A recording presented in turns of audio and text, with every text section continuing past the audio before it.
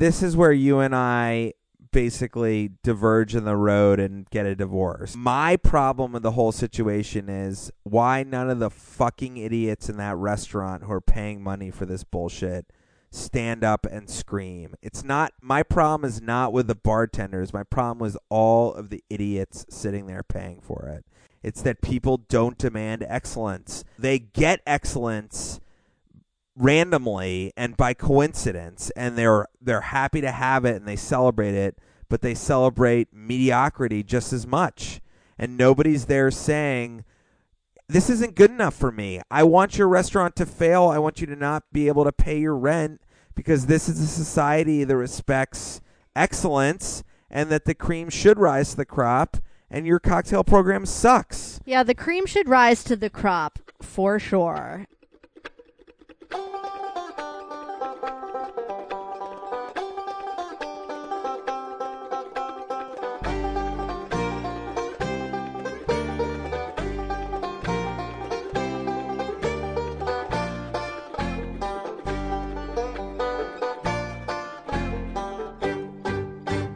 Welcome to Landline Podcast. I'm your professional voiceover artist.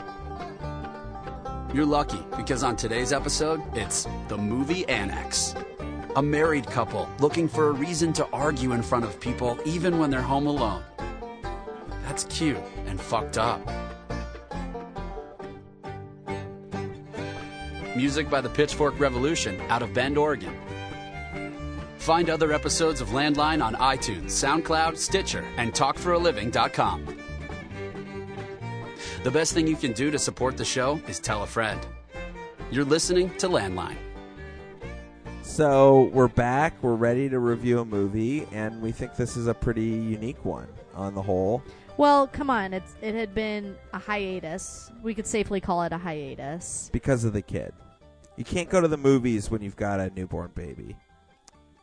Let's just say we wanted to come back with a bang. Wow. Let's take our first break.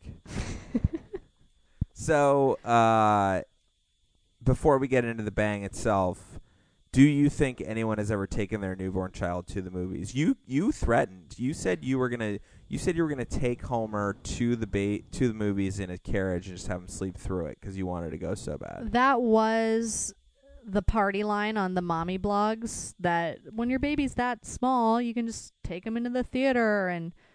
But to me, what held me back was I don't think Homer would like Dunkirk at age 3 months. It's pretty stimulating, and it's why I love the movies, and it's why I believe an infant might not be ideal for the movies, is that, yeah, he might sleep through it. I might be able to feed him whenever he got hungry. He might not cry, but there's still fighter jets like taking down in surround sound battleships, and it's intense. It was too intense for my baby. So was that the only movie you saw in the theater before the aforementioned sequence that we're going to talk about today? Okay, I don't think I've been to the theater without you, as far as you know. I went by myself. You went, I babysat. That was like one of the first sort of token experiences you got when you wanted to go out on your own. So yeah. It shows your dedication to the theater.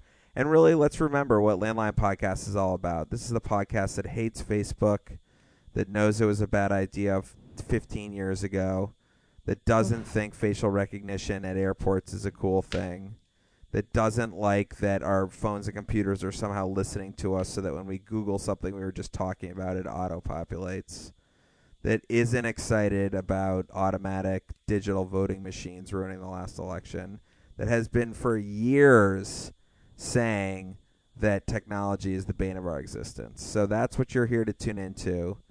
A point of view that rejects this technological revolution as an advantage and an advancement for society. So fuck Mark Zuckerberg.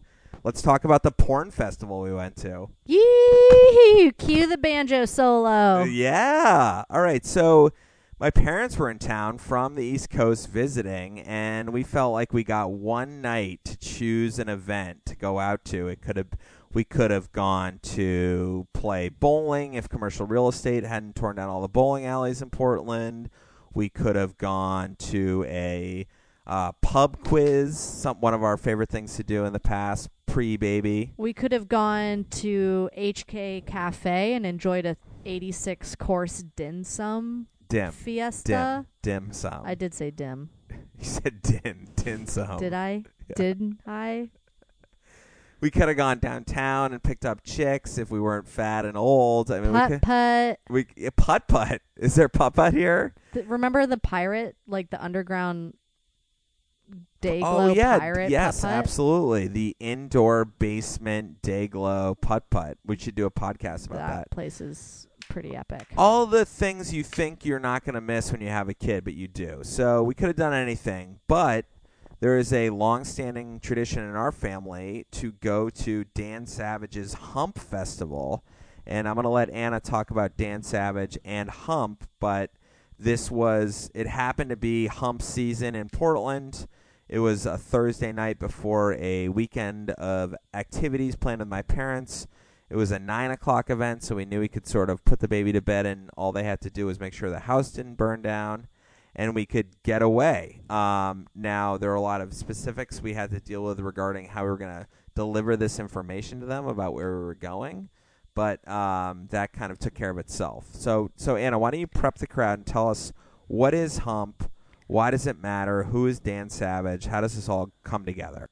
All right, not to toot my own horn, but here I am. A lot of people will come up to you and say, "Oh my God, did you hear S-Town? It's amazing. Have you been listening to Missing Richard Simmons? I just got into podcasts. I'm so deep into Two Dope Queens right now. Blah, blah, blah." I've literally been listening to podcasts, and I feel old saying this, since the year 2003. And one of my very first dedicated listenings, and I believe this was more like 2007, is Savage Love, which is Dan Savage's sex advice podcast. And I listened because Dan Savage is an incredible showman, and he has a great attitude, and it's salacious and fun to imagine all of these bizarre and, no shade, but, outside of my own realm of relationships, issues people get into. Wait, what is it, though? Who is Dan Savage? All right. Dan Savage is a beloved character of the Pacific Northwest. He's had a sex advice column in The Stranger, which is Seattle's weekly magazine, for probably close to 20 years. Like tabloid giveaway newspaper. Right, and it's picked up by the Mercury here in Portland. So it's pretty nationally syndicated as far as I know, but it spun off into this podcast. He initiated the It Gets Better campaign, which, 6 years ago was pretty revolutionary. After Matthew Shepard, or what was it was maybe the kid I think it was just like jumped off the George Washington Bridge. It wasn't that kid. It was another kid before that, and it was not quite as dramatic. And essentially Dan Savage was just exhausted by young gay people killing themselves because they were rejected by their families or their friends. So he called upon all of his fabulous cadre to get on YouTube and make videos about, hey man, if you can make it through these shitty years, it gets better. And because you have a bunch of dirty, hot gay sex. That's what he meant, right? I mean, that's part of it, I'm assuming. But it was picked up by famous people, non-famous people, and was, by all accounts, a very positive movement for LGBTQ teens. Okay, so syndicated sex columnist for the giveaway fish wrapper that you see in every liberal college town, like Boulder, Burlington, Portland.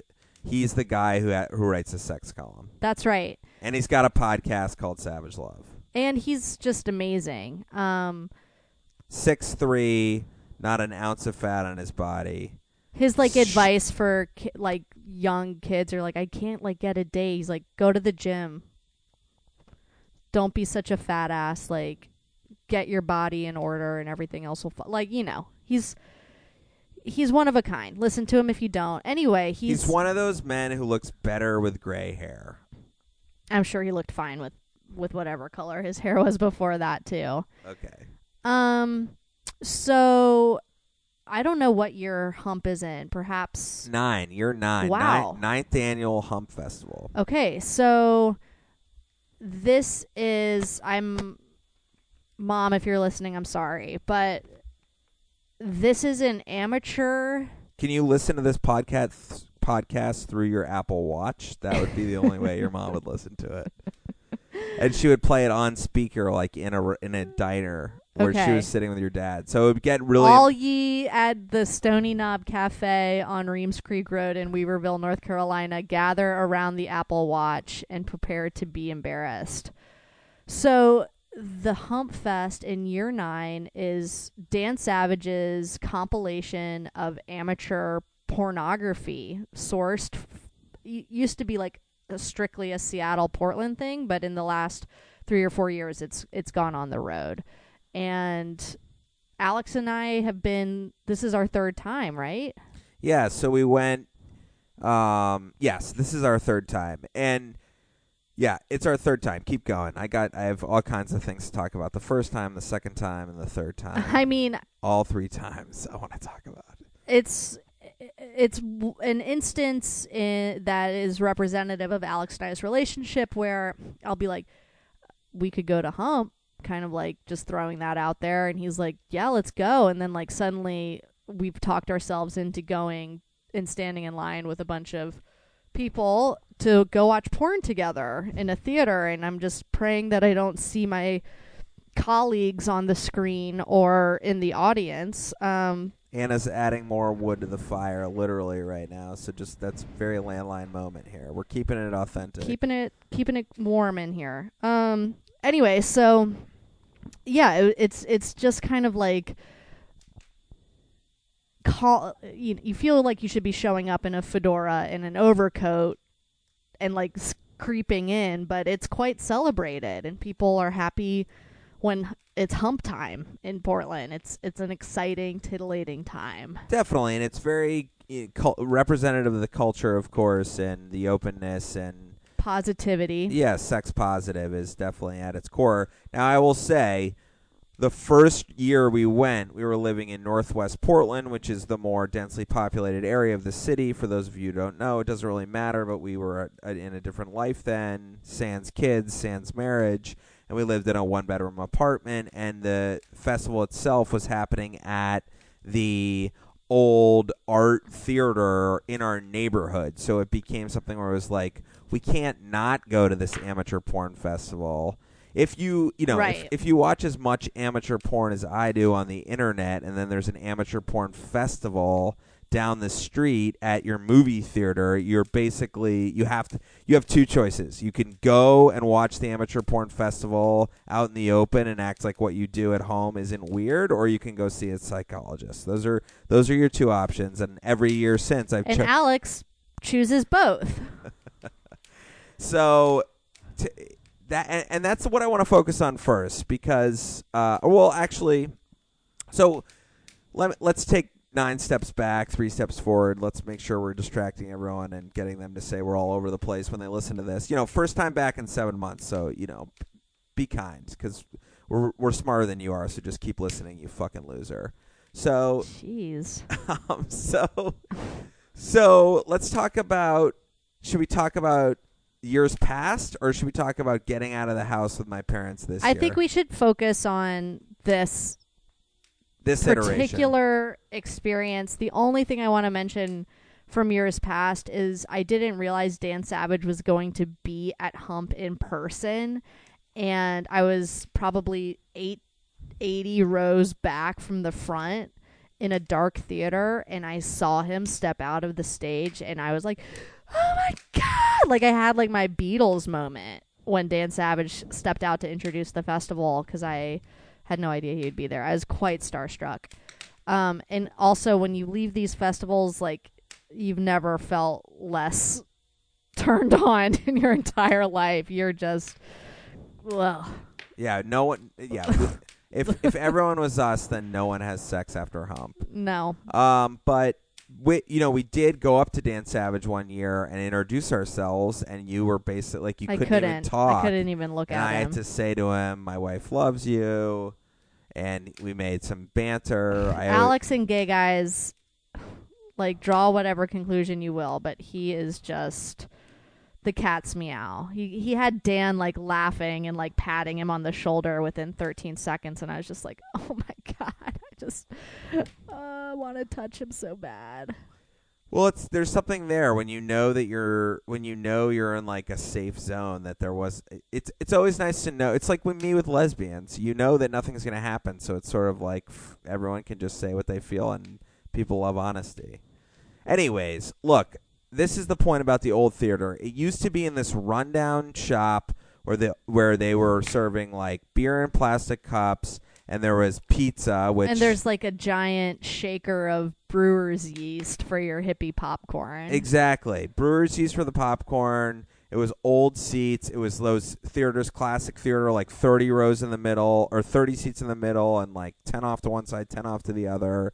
And I remember we heard these two gay guys, like, get in a fight in the row behind us one year because they had, like, run into their ex-boyfriend, and everyone's sitting around waiting for a porn festival to go on, and it was just, like, low light or, red curtains, like, weird. A little stinky. Yeah, and just the kind of place you were, like, happy with. This year was different, and we'll get into that, but there was a little bit of that local flavor around the block, can't not go going for us. I think this year for me it was a little bit of a stretch based on its location, and it's been ginned up a little, and I feel that if we're gonna watch a portfolio of amateur pornography, that it should be in, like, a shitty place with, like, reheated pizza, basically. But that's just me. All right, so we tell my parents we're going out on Thursday, and we don't bring it up again because, God, we don't want them answering any questions. We say we might go to a movie, and then my mom starts listing, like, all these movies about, like, the potato famine in Ireland, or, like, you should see this one about a Holocaust survivor, or, like, whatever it is. A retarded folk artist from Canada. Literally. That was her movie of the year. And so, with Ethan Hawke. and so, Ethan was amazing. And so we're all, like, like, just not saying anything to her as she's suggesting things. So then I don't bring it up for the week. And finally we get to Thursday and we do something. We go out to pizza or something. And it's the night, and we're going to go out, and what are you going to do? And I say we're going to hear a talk. We're going to hear Dan Savage, the sex columnist, talk, which I didn't share with Anna. And later on, she sort of got caught with her pants down, pun intended.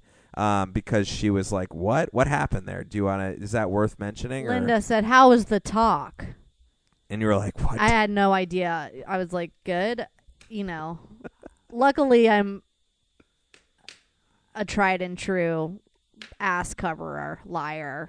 So this is something from my teenage years. It's a stayover. And welcome to Landline Podcast, the movie annex, where we never get to the point. But let's just go off on a side road here for a second.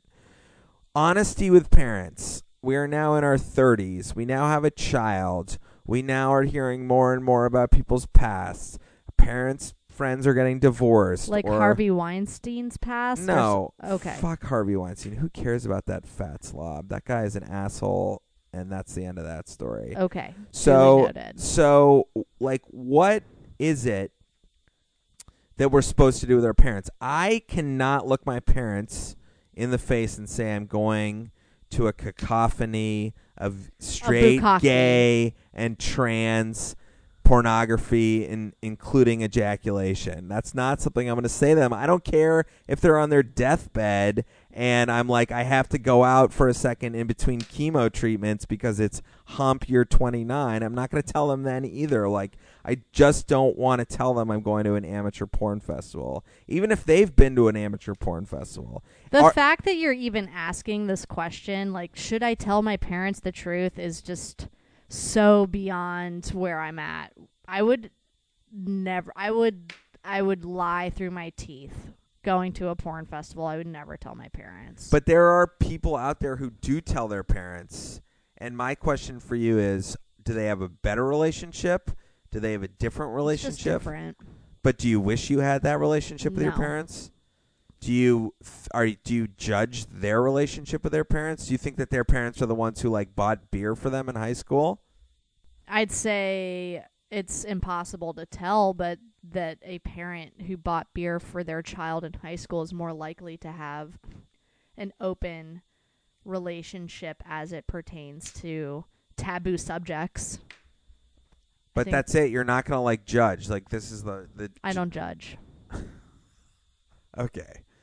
Well, I think it's weird when I was brought up with just enough Yankee guilt and Puritan repression to think that people who tell their parents where they're going all the time are weird. So there. And I don't care what you think of me.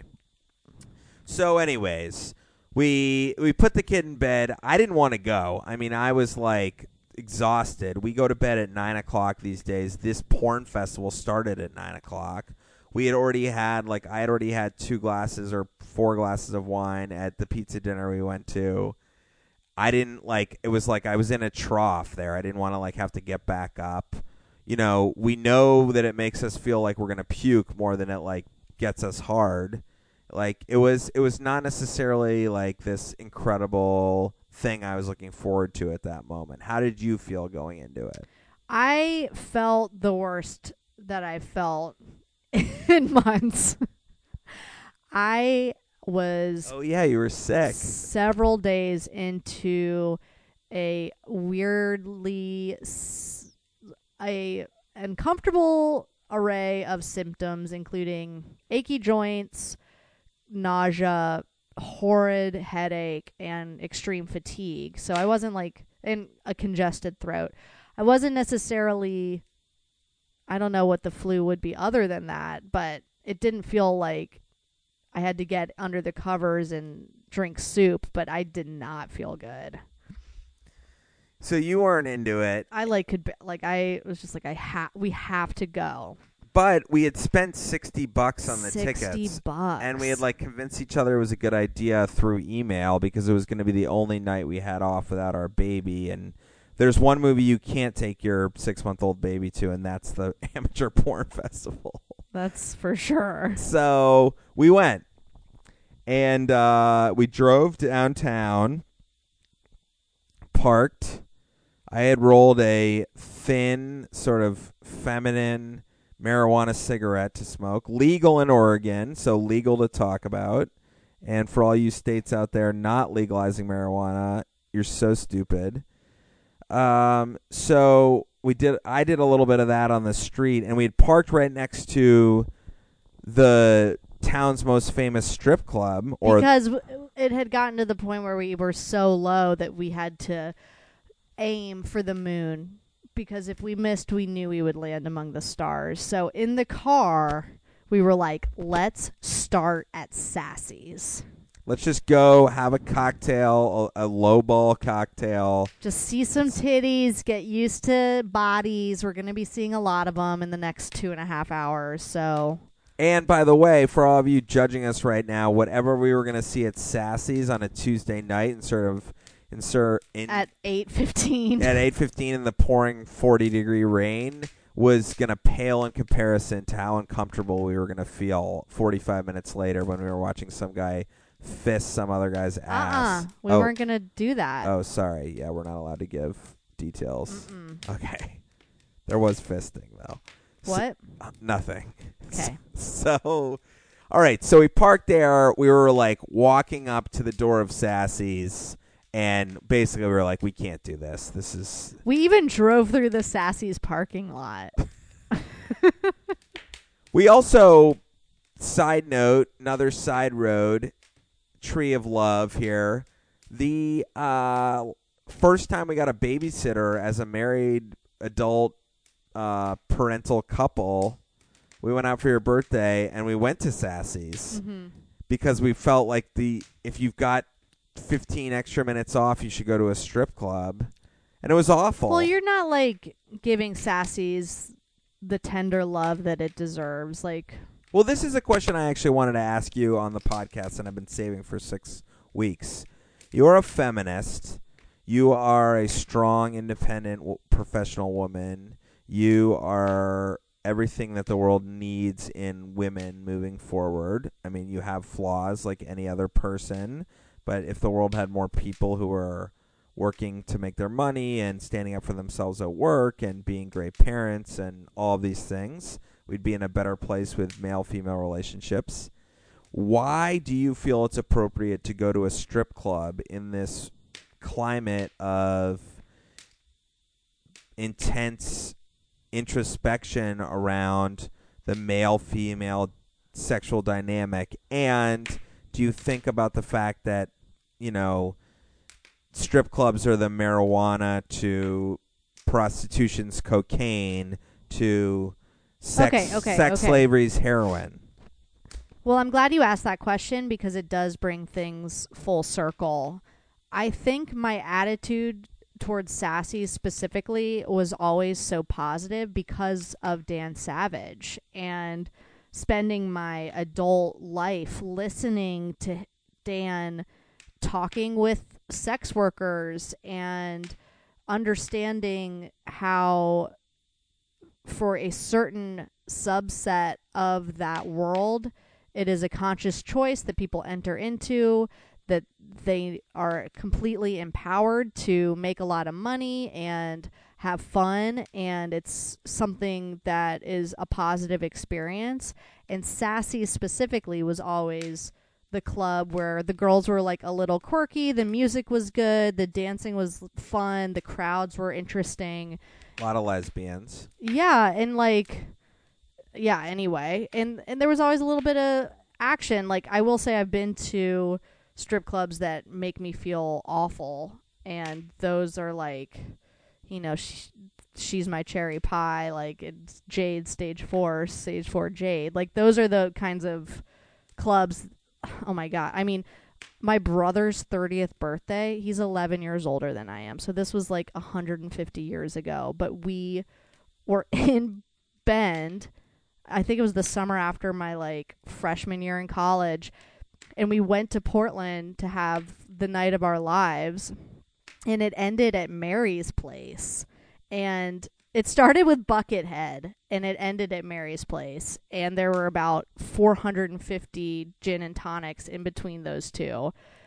And I will never forget this woman, oh God, it's so depressing, walking onto this tiny-ass stage at Mary's, turning on the boombox, pulling her panties down, and then she started dancing. It's like she had to do her own music, and there was no striptease. It was just like, here's my naked body. I was just like, dude, I cannot do this. And I was on a strike for years until I finally made it to Sassy's. I dug it. And I wanted to go back and see my favorites and like see the crowd, and it, you know, it just wasn't the same.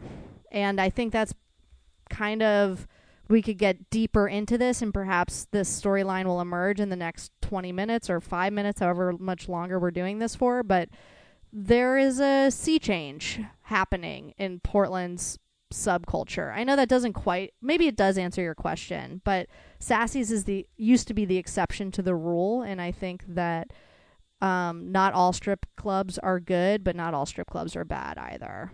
When everyone's like a willing, fun participant, what's wrong with it?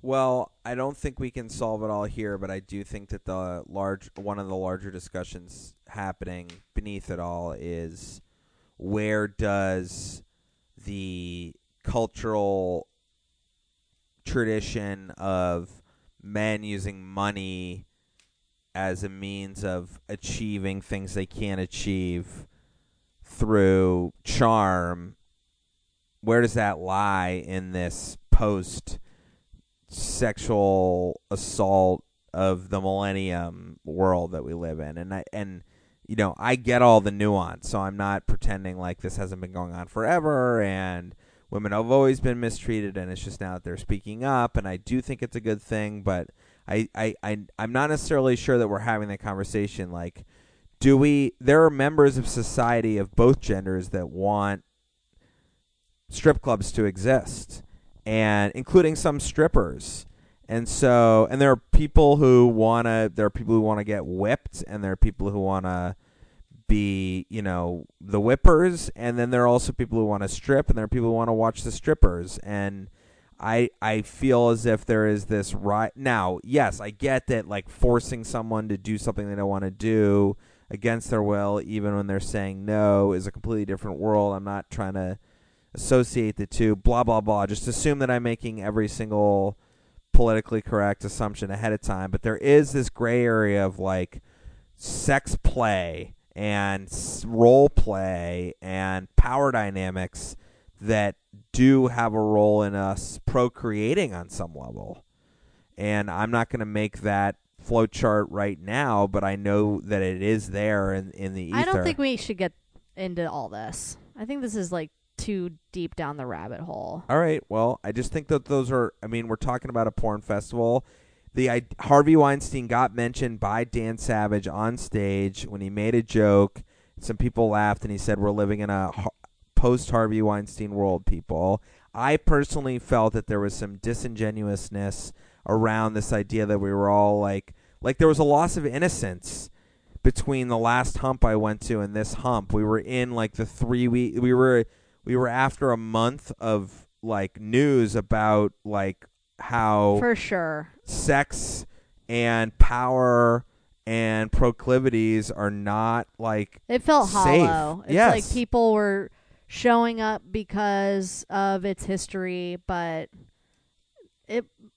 people, yeah, you're right. The laughter was a little bit forced. It was a tough time to be going to something like this, and maybe we were doing our duty by getting out there and supporting the good, giving, and game parts of people's sexuality and, like, consent and whatever, or maybe we were just part of the problem, but it didn't, it's hard to say. It was like going to Saving Private Ryan during the invasion of Iraq in 2001. All right, well, let's wrap the podcast up here in the next 15 to 450 minutes, and we haven't even gotten to, like, let's stuff. give the blow by blow. Here we go. So we got out of the house. We said we were going to a talk. Drove, parked near Sassy's. Decided we weren't going to go, and the venue this year, as I mentioned before, was not the old-fashioned theater. It was across the river, east side. It's like going from Manhattan to Brooklyn, and it was in an old high school that has been repurposed as the headquarters of a local supermarket chain called New Seasons, which is like a Pacific Northwest Whole Foods, in addition to other businesses, and then there's an event space. So there's still Revolution Hall. It still has, like, the big soccer field in front of it. It's this big 4-story brick building in the center. It's a cool space. There's still lockers up in the hallway. There's still there's water fountains. Like, it's like Laura Palmer-esque headshots in the trophy cases. And in a way, it's sort of something that would come out of my head that I hate. Like, because I didn't make it happen, I hate it. And, that's a whole nother podcast. Yeah, but we don't have time to get into that. But anyways, so we go in, and one of the ground floor, what used to have been an entrance hall or the gymnasium or something like that, is a bespoke cocktail bar with booths with probably burgers and, Cobb salads or whatever it is people are serving around here. And I know exactly what they're serving. A salmon cake. A hollow experience. A salmon cake, a kale Caesar, some sort of pork belly noodle dish, a, sub black bean burger for any of the sandwiches, blah, blah, blah, Chipotle mayo. Okay, so we sit down at the bar, and we're like, even though you feel like you're going to crap your pants from this sickness. I did not feel like you gotta, it's like you said, we were as low as we can go, so you got to lube up. You cannot go to a porn festival without a cocktail first. So we sit down, and there's a bar that is a traditional bar with stools, and then there's 2 seats at the end that are down a level that have ADA. Seats. Was it for wheelchairs? Yeah, it was like it was 2 seats, like a low bar for ADA access. But it was neglected, and it wasn't designed the same way. It was like the redheaded stepchild of the bar, and people had just like left their cocktail straws all over it. We were like, I think this is a seat, so we felt lucky to find it, so we nabbed it. I asked one of the waiters, is that a seat? And they said yes. So we sat down and we waited a little bit longer, and we waited a little bit longer, and we waited a little bit longer. And like Alex is a little stoned, and maybe there was some contact high on my part, so we were enjoying each other's company, and it had to have been 15 minutes, and we looked at each other like, where the fuck is the barkeep? It's time to order a beverage. And I sort of went over to another area of the bar and leaned in, did the lean in, assuming that would kind of get their attention. And like the classic, like not knowing you're looking at them but not looking at you back scenario. And I don't know if it was then or another time. It doesn't really matter. But that's when I first observed the eyedroppers. No, you didn't see them yet. I did. I just didn't mention it to you yet. So I looked at the situation, and I went back to my seat. And later, Anna observed the same thing. We still aren't getting any service. But what was happening? Well, it should be noted that the couple next to us at the regular bar moved on. So we decided to upgrade and move into the tall bar with the hopes that perhaps the barkeep would see us at this point. There's 2 of them. They are completely slammed.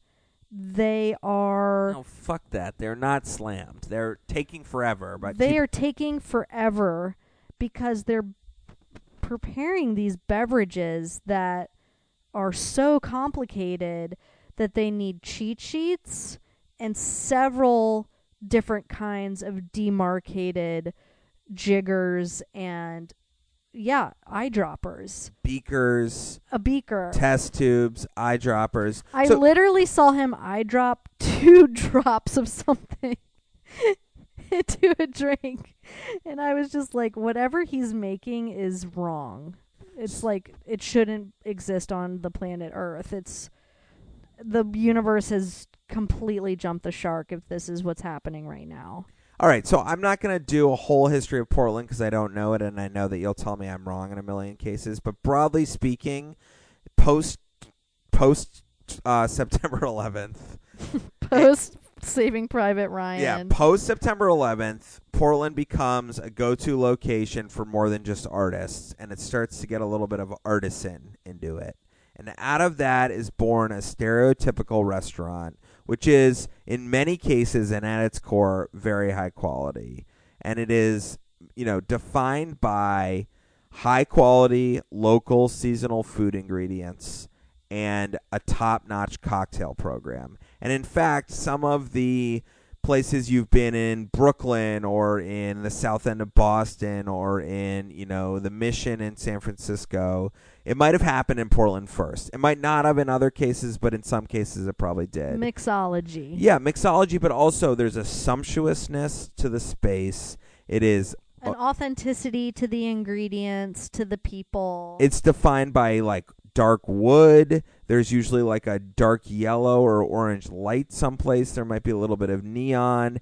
And there is a fun hipster reinvention of a classic. Now you're seeing a lot with like soft serve. You might have seen it with like a frozen donuts. But in the cocktail in the world, it would have been like a new spin on a mudslide or something to do with like a new way of doing a Manhattan with like some sort of smoke-infused ice cube. Or whatever. So the point is this. We all know that bar, and we know that when done well, it's fine, and it's actually can be good. And yes, it's overdone. What's happened in this city is that a place like Revolution Road, or whatever the fuck it's called, which is also the name of that book by John Cheever and that movie with Leonardo DiCaprio and Kate Winslet, which is like about people killing themselves because of alcoholism. So it would be really funny if that is what it is called. No, Revolution Hall. Okay, Revolution Road. So this this is like basically a Chili's version of the thing I just described.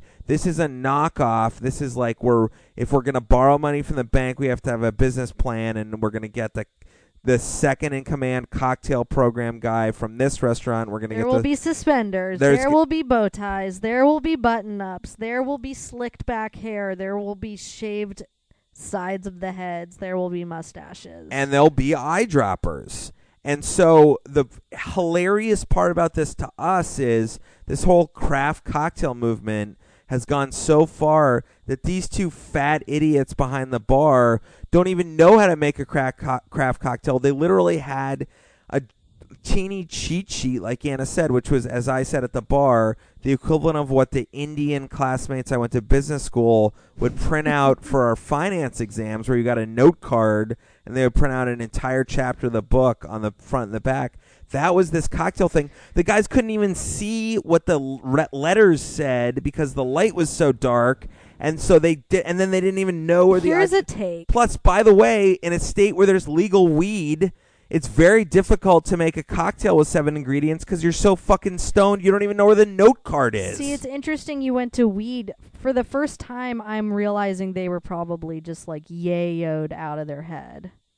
Like too much cocaine. And because they were sweating profusely and like they were working their asses off, but nothing was getting done. So the epitome of the experience for me was when this guy was like, "I'll be right with you, sir," but it was sort of like in a bitchy way to me. And he obviously was like, "I'm not going to be right with you." And like he had no acknowledgement that the program he was involved with was completely stupid, and that anyone with an eye for business or an eye for authenticity or an eye for craft would like throw up all over his face because of the activities he was doing at work. He walks over to some chartreuse or absinthe or, you know, some Campari or Amaro or whatever. He pours it into this little like jigger or something. He comes over to this giant like beer stein of a beaker that he's going to mix it in, and he dumps it, and half of it splashes back onto the floor, and he keeps on making the drink. So the like 45-minute drink that he was about to make and charge someone $14 for was going to taste awful, was going to be made incorrectly, and half the ingredients were going to be on the floor. All right, I don't want to shit on this guy too much more. I want to shit all over this guy. I do want to say, once Gary finally made it over to take our order, we said we just want 2 Campari and sodas. And he says, that I can do. By the way, honey, not to really get into the weeds here, but that was the bar back who took our... The two idiot bartenders didn't even have the time to make our... Finally, when the bar back was done, like cleaning up all of the beakers and... No, I feel like we ordered from the Keep, and then the bar back came by too, and you ordered from you're him right. as well. You're right. The bar... Yes. Okay, Alex sorry. double dipped his order because he was so like anxious. He's just like, I want a drink. Anyway, so that I can do. And we're like, all right, he can do it. And it's still another 7 minutes. And, okay, I don't want to be a dick, but a Campari and soda is in a highball glass, packed full of ice. No, wait, hold on. Soda first and a Campari floater. A highball is like a martini glass. No, it's not. It is. No, a highball is like... a thin cylinder. Oh, I thought it was like a small rocks glass. A rocks glass is what you make a Campari soda in. All right. Well, you were right about the ice. Keep going. It is a 6-ounce glass packed full of ice. You pour the soda in, you leave a 1/4 inch, and you float the Campari on top. You serve it with a lemon garnish and a cocktail straw. Or an orange, but no, doesn't not matter. an orange. And then you pass it off. This came in... I don't even know. It wasn't a pint glass, but it was like one of those tall, thin glasses that is at least 14 ounces. And it was like anemic with ice. There was like 4 ice cubes. And it was just a shade of red that made my stomach turn. I was like this is going to taste awful. It was like a warm 12-ounce can of Campari that... a quarter-inch had been poured off of, and then flat club soda had been dumped on It was top of. so bad. And then a couple of ice cubes had been jammed through the mouth of the can. It tasted terrible. It tasted terrible. I took one sip and I flagged the bartender down, and knowing that I couldn't send it back and get another one because that would take too long. And the ass fucking festival is starting. I said, I need a cup of ice with a splash of soda, because I was just going to like pour a tiny bit of this horrid drink he had made into that and it would have been fine. And he brings a big glass, like a pint glass of flat soda with no ice. And then we get the bill and it's $19 and I've taken one sip and we're just like, okay, let's go to the porn festival. And this is where you and I basically diverge in the road and get a divorce, which is my problem with the whole situation is why none of the fucking idiots in that restaurant who are paying money for this bullshit stand up and scream. It's not, my problem is not with the bartenders. My problem was all of the idiots sitting there paying for it. And that to me is indicative of this city. It's that people don't demand excellence. They get excellence randomly and by coincidence, and they're happy to have it and they celebrate it, but they celebrate mediocrity just as much. And nobody's there saying, this isn't good enough for me. I want your restaurant to fail. I want you to not be able to pay your rent, because this is a society that respects excellence and that the cream should rise to the crop, and your cocktail program sucks. So the cream should rise to the crop for sure. Anyway, this seems like a wonderful moment to plug Alex's new Yelp account. So in Landline Podcast 3.0, which we're on right now, it's the same as the first two editions, except it's after the latest 6-month hiatus.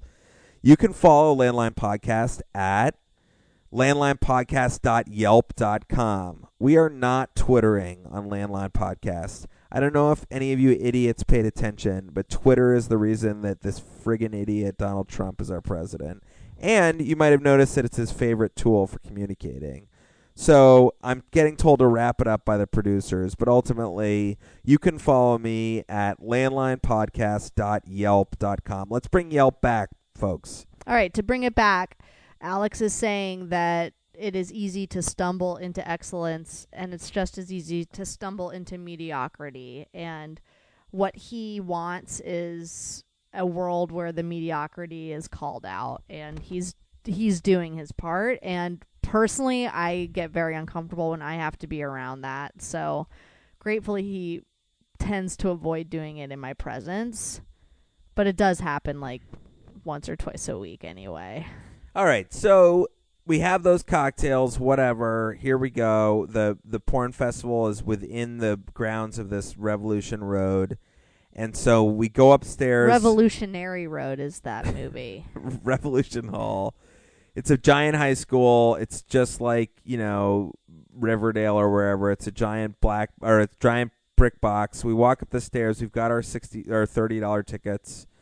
Huge line, and we don't want to wait, so we go kind of another way. Those details don't matter. We end up finding ourselves sitting in sort of a back area by the door, last row. Where the lesbians with the broken legs sit. Yeah, exactly. We were next to a lesbian with a broken leg and her girlfriend, and it was actually a very plush seat. We had a straight eye line at the screen.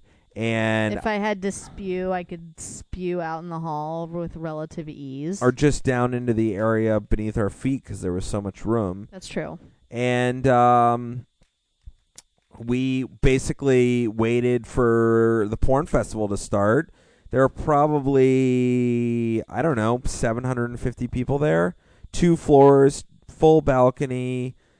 I mean, there were more. There were 1,000 people sitting there. Clearly, they moved the festival to this place because it was, able to make more money, sell more tickets. It was fancier. It was in a cooler spot. All the things, bells and whistles. And it didn't have as seedy a vibe. And by the way, for all you people wondering, who would ever go to this, I think this did everybody 14 nights in Portland. So, no, it did 2 weekends back to back, but still there were probably 9 nights. And it goes on tour across the entire country, like a 50-city tour. Anyway, I think the last thing to note is, in deference to the point of the Landline podcast, one of the most refreshing aspects of this festival was Dan Savage's 3 rules. I'll pass over the first 2. One was don't make fun of people. 2, don't have your fucking cell phone out. Well, wait. The first, let's do the cell phone thing. I want you to go long on that. But the first is don't be an asshole. You're not allowed to say you, basically. There can be assholes up here, but there can't any be assholes out there, is what he says while he's on stage. And was the only other rule no cell phones? I don't know, but that's the one to focus on. Okay, so as always with Hump, the concept is you could be a porn star in this festival and you will not necessarily be a porn star on the internet unless that's a decision you make as a filmmaker or as a participant in those films.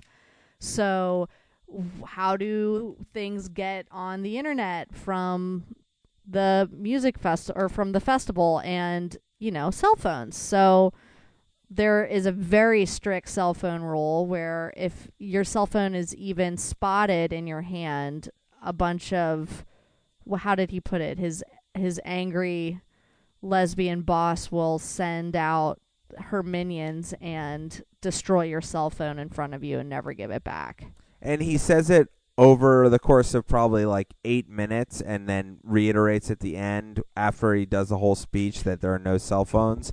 And it is this really pregnant pause in the room where everyone's listening, the way that he's sculpted it, and the fact that he is the one putting the festival on, and the fact that it's such a crazy event in a way to contemporary culture that we're all about to watch amateur porn, and that if you really want to be part of this culture, part of this society, and be the thing that you say you are, which is supportive of this lifestyle, supportive of this sort of art, and supportive of going to a cool event like this, you have to follow this rule. And I don't think that there's anywhere on the planet where that, you can't be at a, movie release party and have everyone be listening. Or I don't know, where else is it?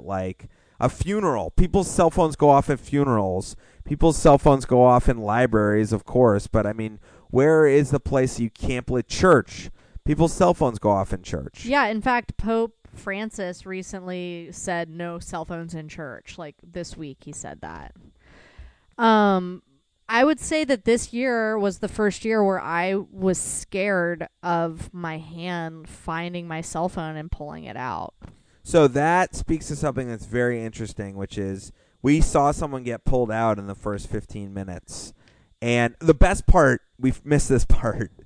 Dan's up there talking about it, and he goes through that rule, then he goes over a bunch of other rules and does some promotion, and they bring out some giveaways, and they give out some Pabst Blue Ribbon, and they give out a dildo and all this stuff. And then he's back on, and he's like, remember, what are the rules? And he's like, no cell phones, and he's got some chant. Don't be an asshole. Right. Assholes up here, not out there. And everyone's following along with this chanting.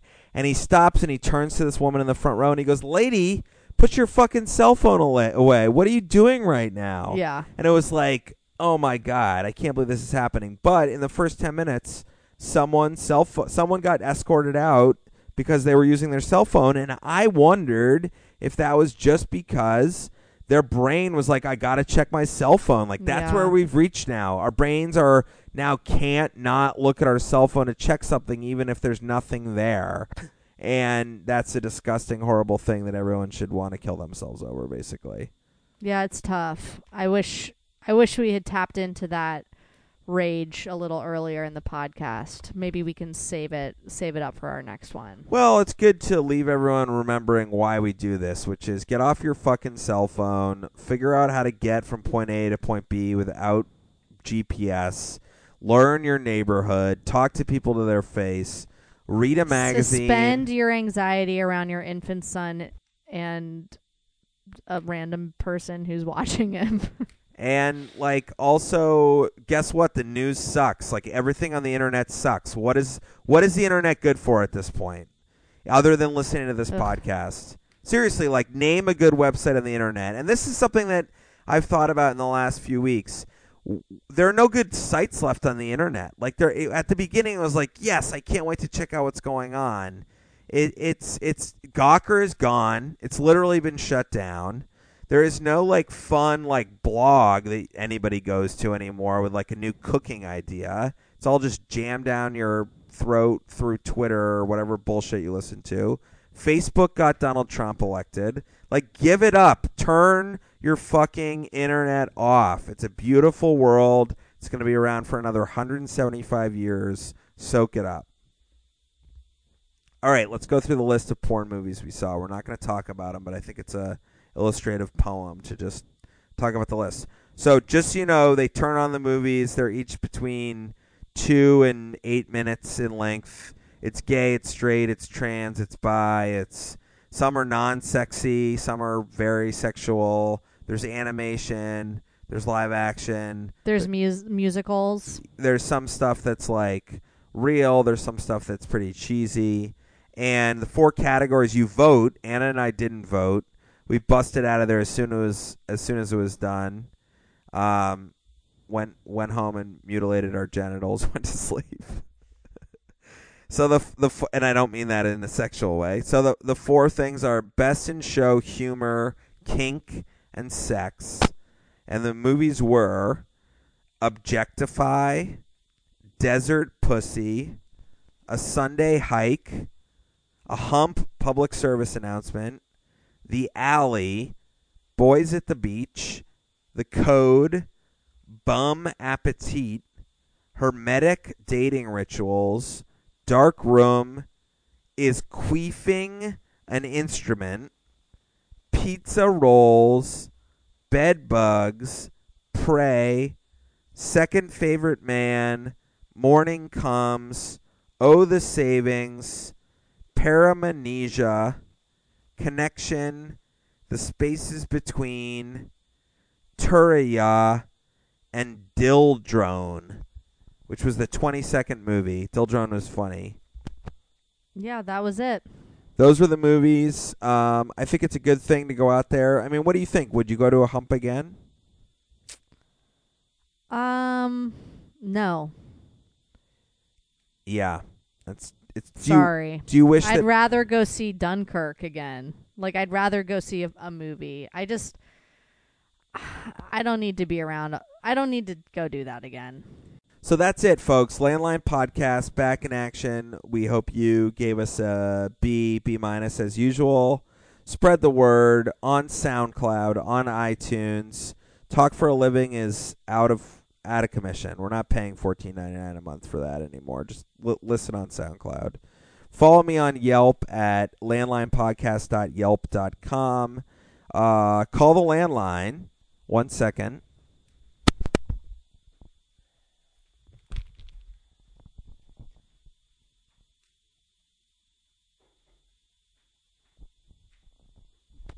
At 503-894-8480. I got it.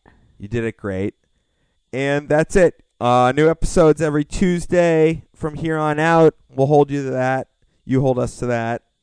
Get new listeners by word-of-mouth advertising. Get off your cell phone. Go out in the world.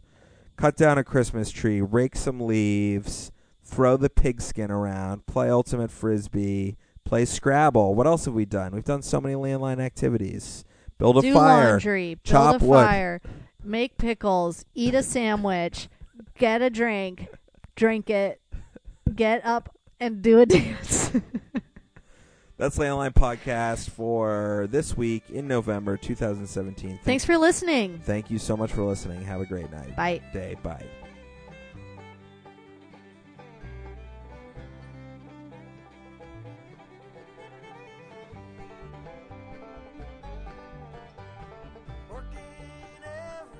Landline is hosted, written, and produced by Alex McKay.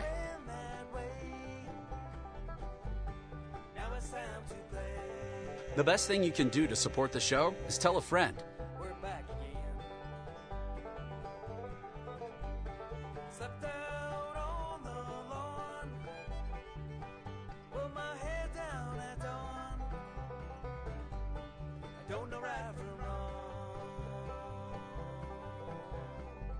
We're back again. Music by the Pitchfork Revolution out of Bend, Oregon.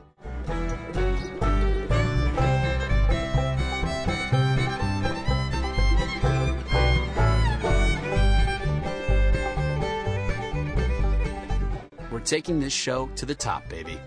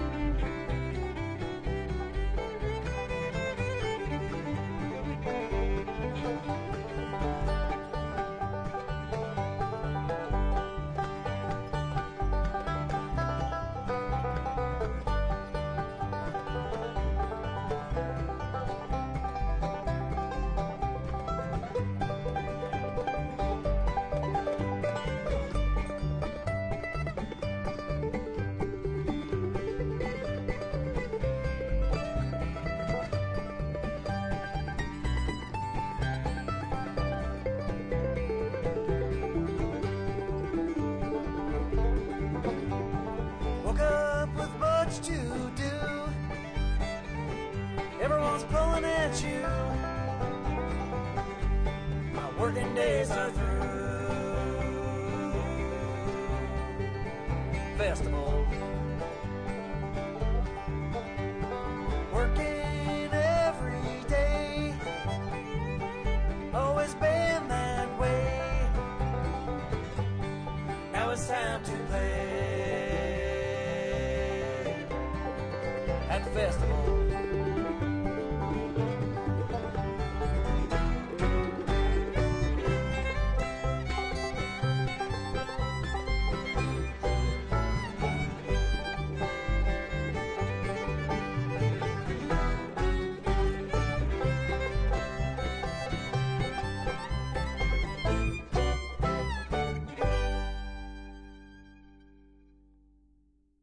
You're listening to Landline.